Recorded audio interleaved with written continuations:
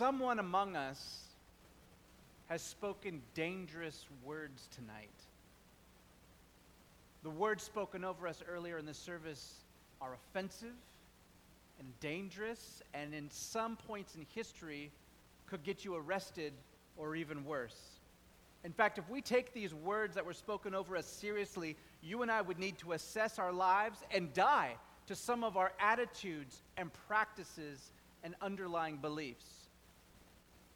Who is the person among us who spoke these dangerous words? Andrea Wright. And the words that she spoke that were so dangerous come from the book of Luke, who records the song that Mary sang when she realized just whom the baby in her womb was to become. And of course, I'm referring to our scripture reading, Mary's Magnificat. Mary's song is so powerful, so subversive to corrupt world powers, that in the 1980s, the government of Guatemala, a corrupt military coup dictatorship, made it illegal to recite Mary's song in public, either sung or just read. What was going on in Mary's song that the world powers would find dangerous, subversive, illegal? Wasn't she just singing about baby Jesus? Just singing about baby Jesus. That's part of our problem. Christmas is everywhere. Santas are in the malls. Sales are going strong, so I hear. And Christmas music fills every store and many of the radio waves. And if Jesus is even seen as part of Christmas, he's presented as cute and benign and cuddly and harmless. Christmas has become kind of domesticated in our culture.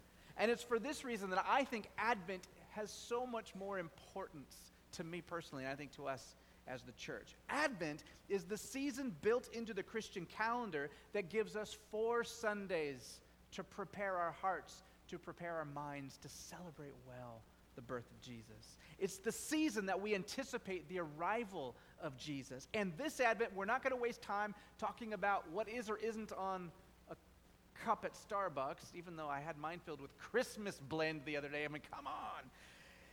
But I digress. Advent season, this one in particular, is the season I want to focus on why Jesus came in the first place. And the first thing we can say is that the Father did not send Jesus to bring cuteness into the world. Your all's kids already did that pretty well.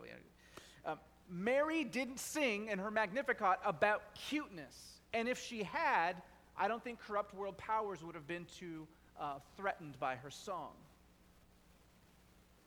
Why is Mary's song dangerous if it's just about Jesus?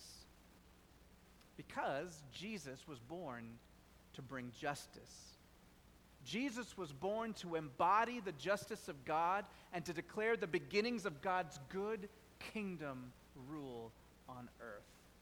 The word justice is loaded with all kinds of cultural baggage to us. In our culture, when we hear the word justice used, we oftentimes think of our legal justice system, which is really unjust. But anyway, when someone gets convicted of a crime and sentenced to prison, sometimes people say, or in the movies they say, justice is served. I don't know if they say it like that. Or we feel the injustice of being treated unfairly. Like everybody kind of has a certain code. When the kids separate out their Halloween candy, there's a code, right? You don't get, Snickers is not worth a Tootsie Roll. Everybody knows this. That's unjust if you make that trade, Sophia, to your younger sisters. I'm just saying. We see the world's definition of justice in films like The Avengers, which I love, but it's where powerful vigilantes make sure the world is just and safe, at least according to their terms. And all of these uses of the word justice have a ring of truth to them, but the justice Jesus came to bring is different. Usually when you and I talk about justice, we are at the center of the definition. What I mean is we like to define what fairness is, and we like to define what equality is, and what appropriate punishment is, and if need be, what proper vengeance is. In the world's sense of justice, we, human beings, get to define it. And basically what we want to do is be like God. But biblical justice starts with God. God defines justice, and then he calls you and I to live justly. And how is justice defined in the Bible? Lots of ways, but two main ones. The first is through the word mishpat. Everyone say mishpat. Mishpat is a Hebrew word that carries the meaning of economic or political justice. Mishpat deals with the common areas of life like the marketplace. For example, in the ancient Near East, when you went to the market and you wanted to buy barley, you would weigh it in a scale. You pay so much per omer of barley or whatever it was. I'll just use pounds for our sake, right?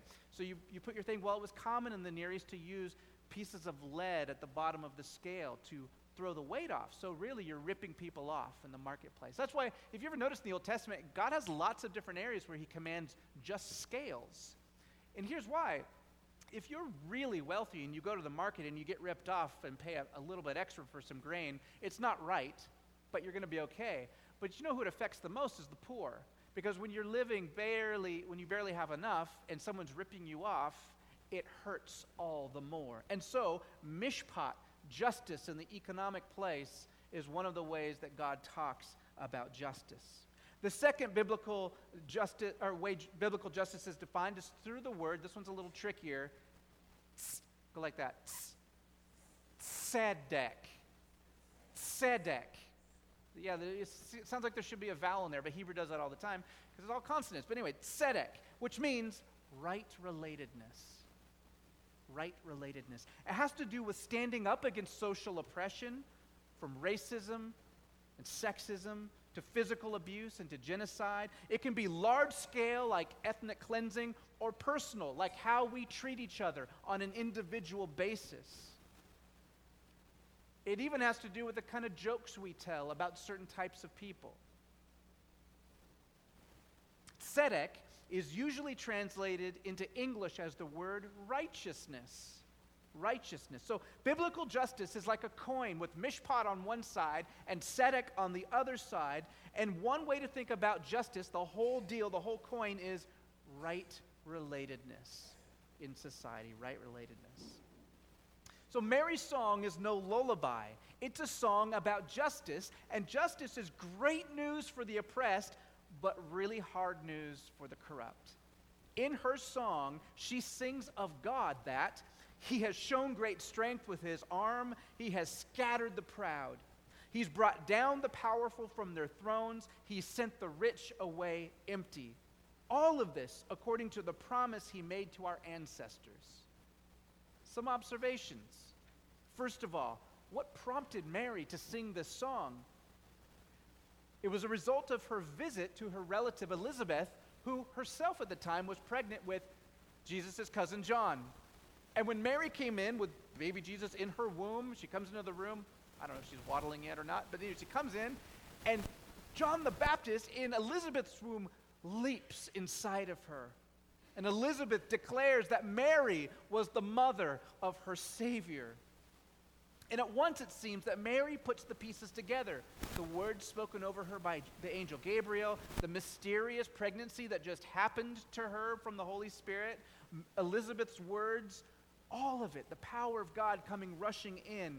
And if this is true, if the child that Mary was carrying is the Messiah, the Son of God, the Savior, then God was being faithful to his promises to Abraham and Isaac and Jacob, and Joseph and Moses and David and Daniel and Isaiah and all the people of God. It's all happening in Mary's belly. That would make me sing too. And she knew that because this movement of God was set into motion, the world would never be the same. Thank you, Jennifer, for picking "The World is About to Turn" in our music set. Yes, I think that Mary sensed it.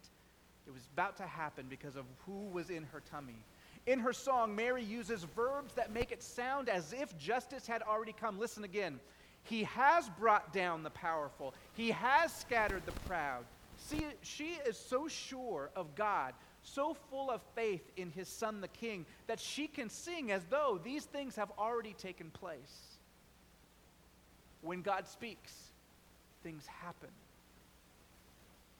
And what exactly was going to happen?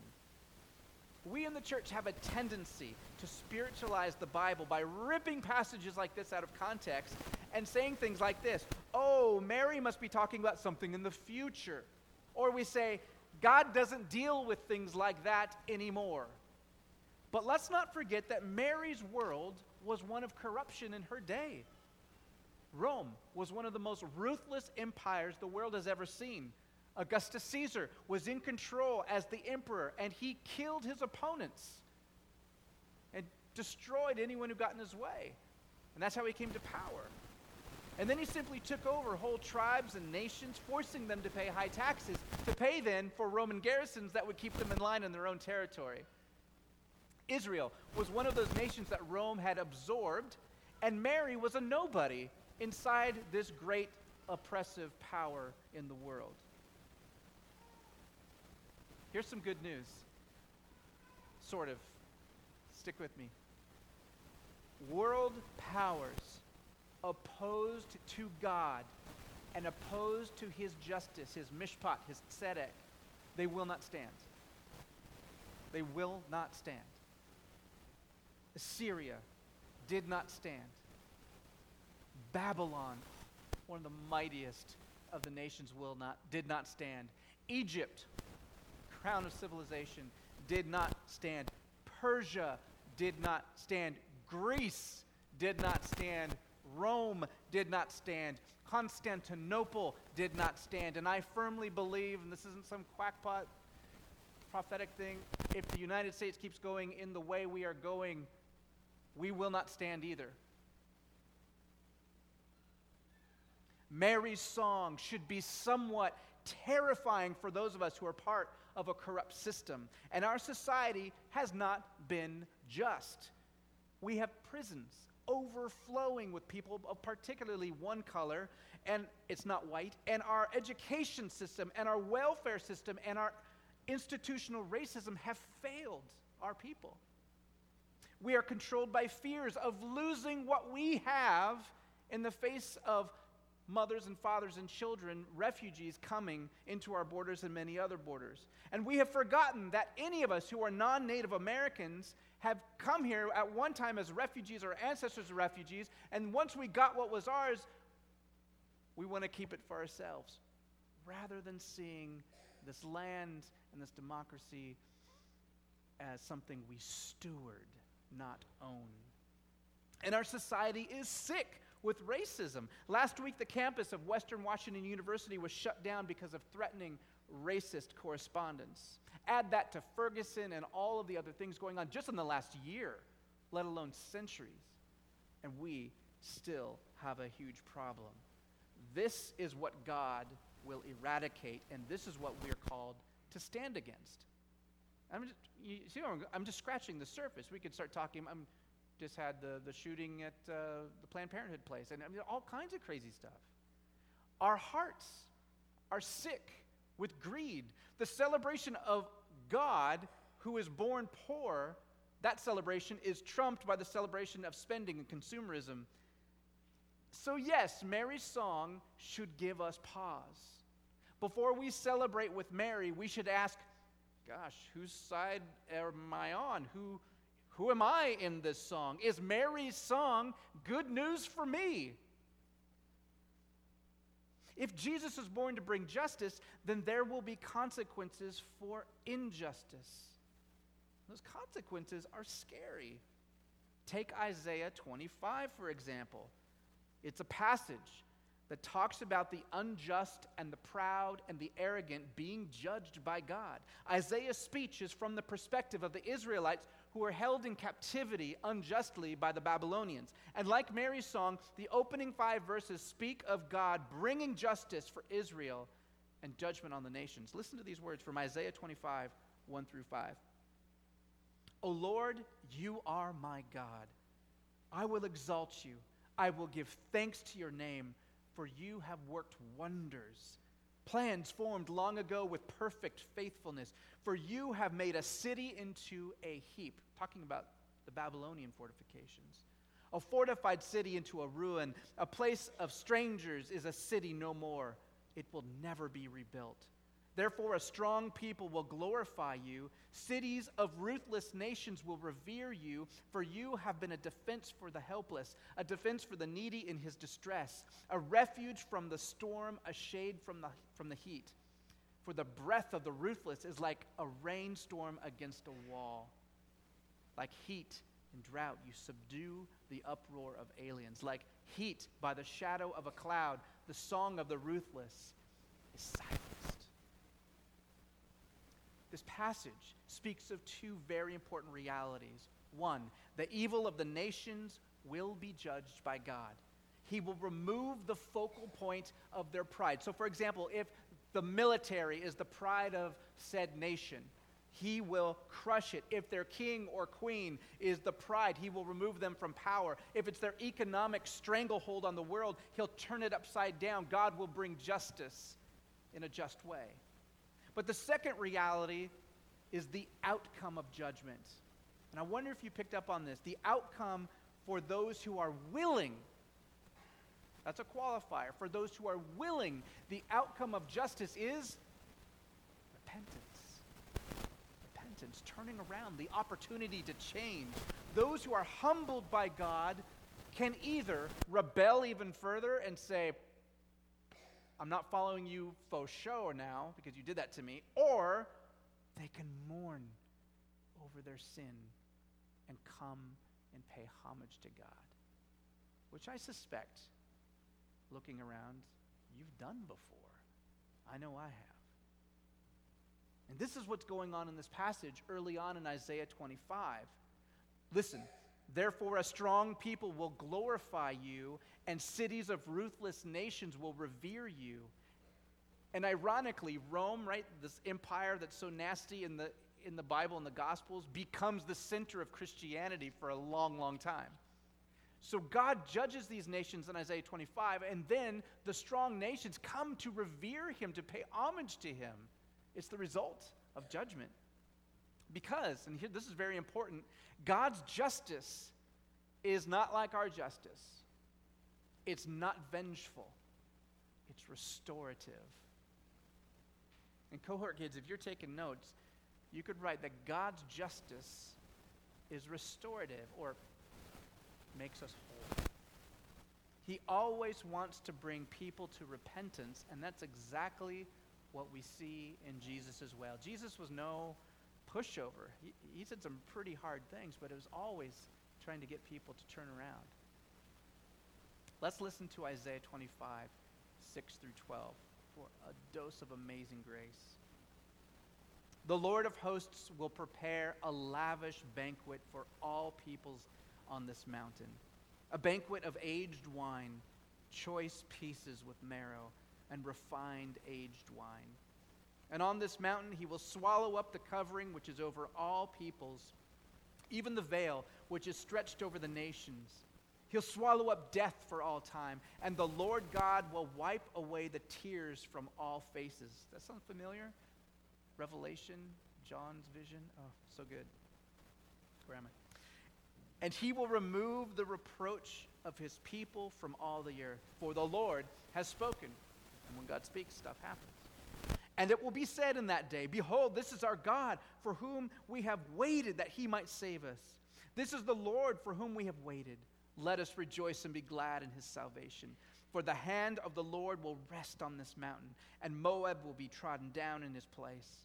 A straw is trodden down in the water of a manure pile. And he will spread out his hands in the middle of it as a swimmer spreads out his hands to swim. But the Lord will lay low his pride together with the trickery of his hands. The unassailable fortifications of your walls he will bring down, lay low, and cast to the ground, even to the dust. At first glance, all this lavish talk about a feast seems completely out of place in a passage about justice and judging nations. Once again, that's because our idea of justice is influenced by non-biblical worldviews such as punishment and fairness. Punishment is not the goal of God's justice. I wonder if you've thought of that before. punishment is not the goal of God's justice. Grace, not fairness, is the force behind God's justice. We don't want God to be fair. I deserve a lot worse than I have. Grace is a good deal. This passage is filled with grace for those who repent, not just Israelites, but everybody. Everybody. God creates the heavens and the earth, puts all these amazing plants and animals in it, creates men and women in his image so he can hang out with them. God is the great host. He provides food. He provides good vocation. Pretty awesome, Garden of Eden. He even hangs out with his creation in the cool of the morning, going on morning walks with them. Now, it's easy to be a great host when you have wonderful house guests. But God's guests, Adam and Eve and us, we kind of trashed his living room. We continue to do so. His crib, his creation. And one day I'll preach about all this stuff again, but in Genesis 1, we see the creation story told in the same way that architects in the ancient world talked about building temples. And so, you could think of creation as being God's temple. Like all of it, not just church buildings and temples like with stone, like the whole thing. And so, when we mistreat each other, other people made in God's image, and when we trash this place, and when we are unjust, we're basically messing up his temple. Oops, sorry. And so you would think that the host, God, when all of his kids are trashing his crib, will get really ticked and just, that would be it. You're kicked out forever. But God is no ordinary host. He's a God of hospitality. And his justice is meant to bring us to repentance so that he can invite us, all of us, whomever is willing to recognize his kingship over them, to invite us to his banqueting table. What a picture. And I love the fact, I don't know about you, but I love the fact that heaven is pictured as a bunch of food and wine. That's a great scene for me. Anyway, in the ancient Near East, when a king took the throne, like it was coronated a new king, he would always throw a lavish banquet. I mean, he'd actually have a table and a banquet for like his nobles and stuff, but then all of his provinces, he would have these huge parties in the public square. He'd pay for everything, the wine, the food, everything, dancing, music. And he would do that for a couple reasons. One would be to bless the people and to, frankly, to get favor with them. But the other reason was to see who was loyal to him. Because to come and eat at the king's party, at the king's table, is saying, I'm with you. I'm with you. And if you didn't show up at these things without like a major excuse, like you're bedridden or something like that, it was an act of rebellion. Does anyone remember when King Saul had dinner and David, who was in his court, didn't show up one day? Saul got furious and from that point on wanted to kill King David. King David not being at Saul's table was an act of rebellion. Okay. At this banquet in Isaiah 25, we see heavenly qualities, the best wine, the choicest meats. And in this passage, we see that Yahweh will swallow up the veil over people's faces. In Scripture, we see that no one can really see God face to face. He's too pure, too perfect, too holy to be approached without a mediator. But in this picture, the veil that separates people from God is swallowed up by God himself. He will be present with us in intimacy. Right relatedness. Say tzedek. That's this picture. He's swallowing up that veil that separates us. In Jesus, the relationship between God and man and women and kids has been restored. First of all, when Jesus became flesh, God became flesh in Christ, he's like talking to people face. There's no like thing between Jesus and the people he talked to. So God is face to face with people, right? But then when Jesus died on the cross, we read that the veil in the temple separating the place where God was, the Holy of Holies, and the people was torn. And it was torn from the top to the bottom as if heaven were initiating this, not people. God tore it down. God swallowed up the veil that separates us. Awesome. We do not need to fear then approaching God because of what Jesus has done. Now, here's another interesting thing about the banquet described in Isaiah 25. The word swallow is used 2 times. In Hebrew, swallow is translating the word ubila, which means destroy. swallow. So think swallow up, like you destroy something when you swallow it up. There's a promise of God destroying or swallowing up. That's what separates us from him, the veil. And there's the promise of God swallowing up death itself. Mary's saying of justice because Jesus was in her womb, and Jesus died that he might swallow up death itself. Jesus was born to bring justice. Justice in the social and political, and justice of right relatedness with God. In Jesus, right? When we look at his ministry, what do we see him doing? He turns over money changers' tables because they're being unjust. We see him directly challenging corrupt religious leaders because they were oppressing people with their stringent rules. We see him defiant in the interrogation of King Herod and fearless in the face of Pontius Pilate, the representative of Caesar himself. Jesus came to bring justice, and those who are filled with his Spirit, the apostles and the martyrs and the saints of old, stood up to Caesar and to Hitler and to King Henry VIII and to corrupt governors, and to drug lords, and to the institution of slavery and human trafficking, and we are called to do the same. We live in this in-between time between Jesus' first advent, his first coming, and his second. And we, just like Mary, can live with the assurance that the world is about to turn, that Jesus is going to make it all new, that God's kingdom is going to come in full when Jesus the King returns. And on that day, nations will be held to account. And those who have repented and are found in Jesus will be invited to the table. So, I have 3 charges. I think the text has 3 charges, which is why I'm saying them. They're not mine. But I hear it saying to me, if you're convicted by your own lifestyle, if the Holy Spirit has been showing you ways you might be contributing to injustice, you can stop. You can repent. You can turn from it. Bring it before Jesus in prayer and watch to see how he will begin to transform you. It is why he came, to bring justice one heart at a time. Second, if you have repented and have chosen to be a follower of Jesus, how might you and I be part of his kingdom agenda? You know, if you open up the paper, or you get the news online, you watch TV, just once a week, the problems are overwhelming. And sometimes it's paralyzing, and you think, I can't do anything to stop this, so I will do nothing.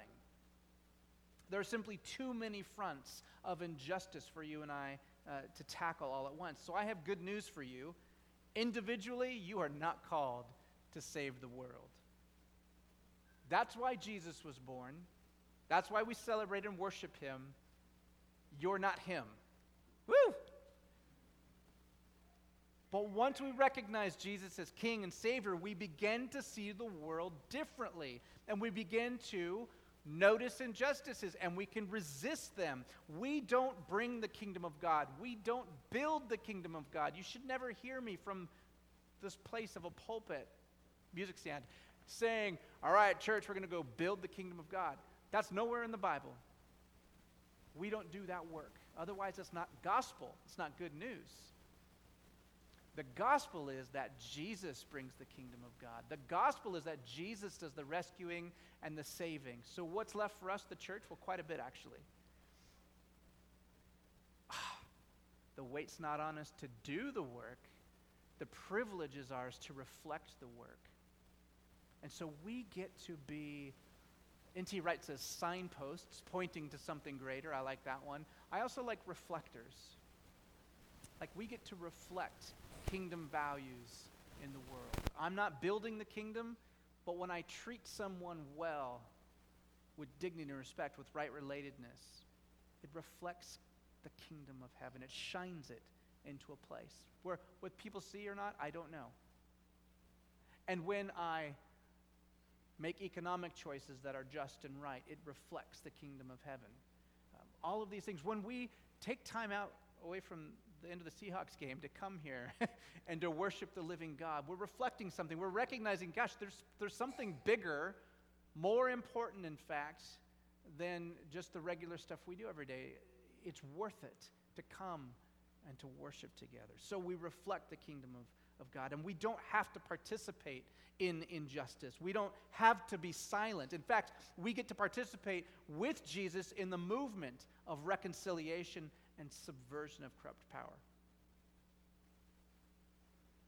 And third, this one I think you can get, we should feast at Christmas. We should feast at Christmas. We should pull out all the stops.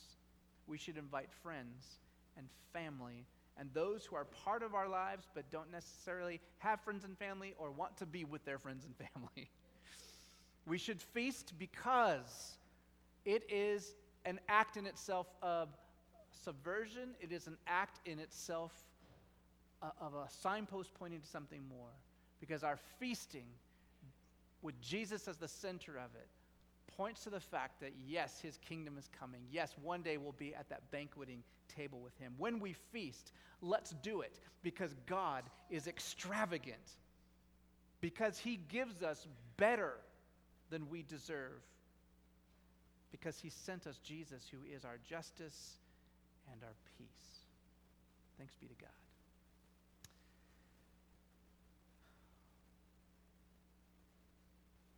Lord, we talk a lot in the church about justice.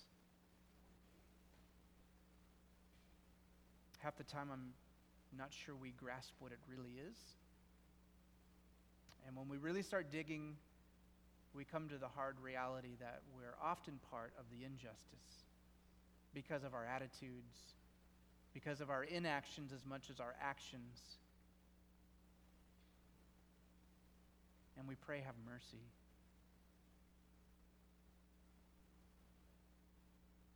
I'm so thankful for the good news that I am not the Savior of the world. I am so thankful for the good news that these wonderful people here tonight are not the Savior of the world either.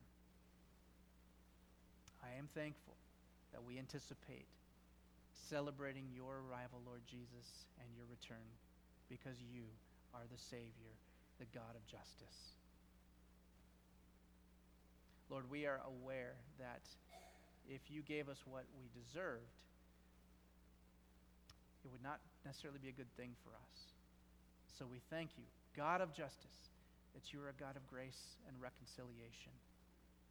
And we pray, Lord, that your kingdom would come and replace the broken parts of our nation and our world.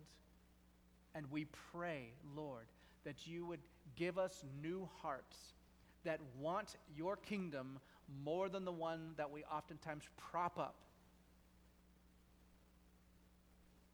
Lord, help us to long for your kingdom and not our imagination of what your kingdom ought to be like. And we're praying these things because it will take a miracle. But we know that that is your desire and your work and your job. So come, Lord Jesus, be born afresh in us even now, even this Advent. Amen.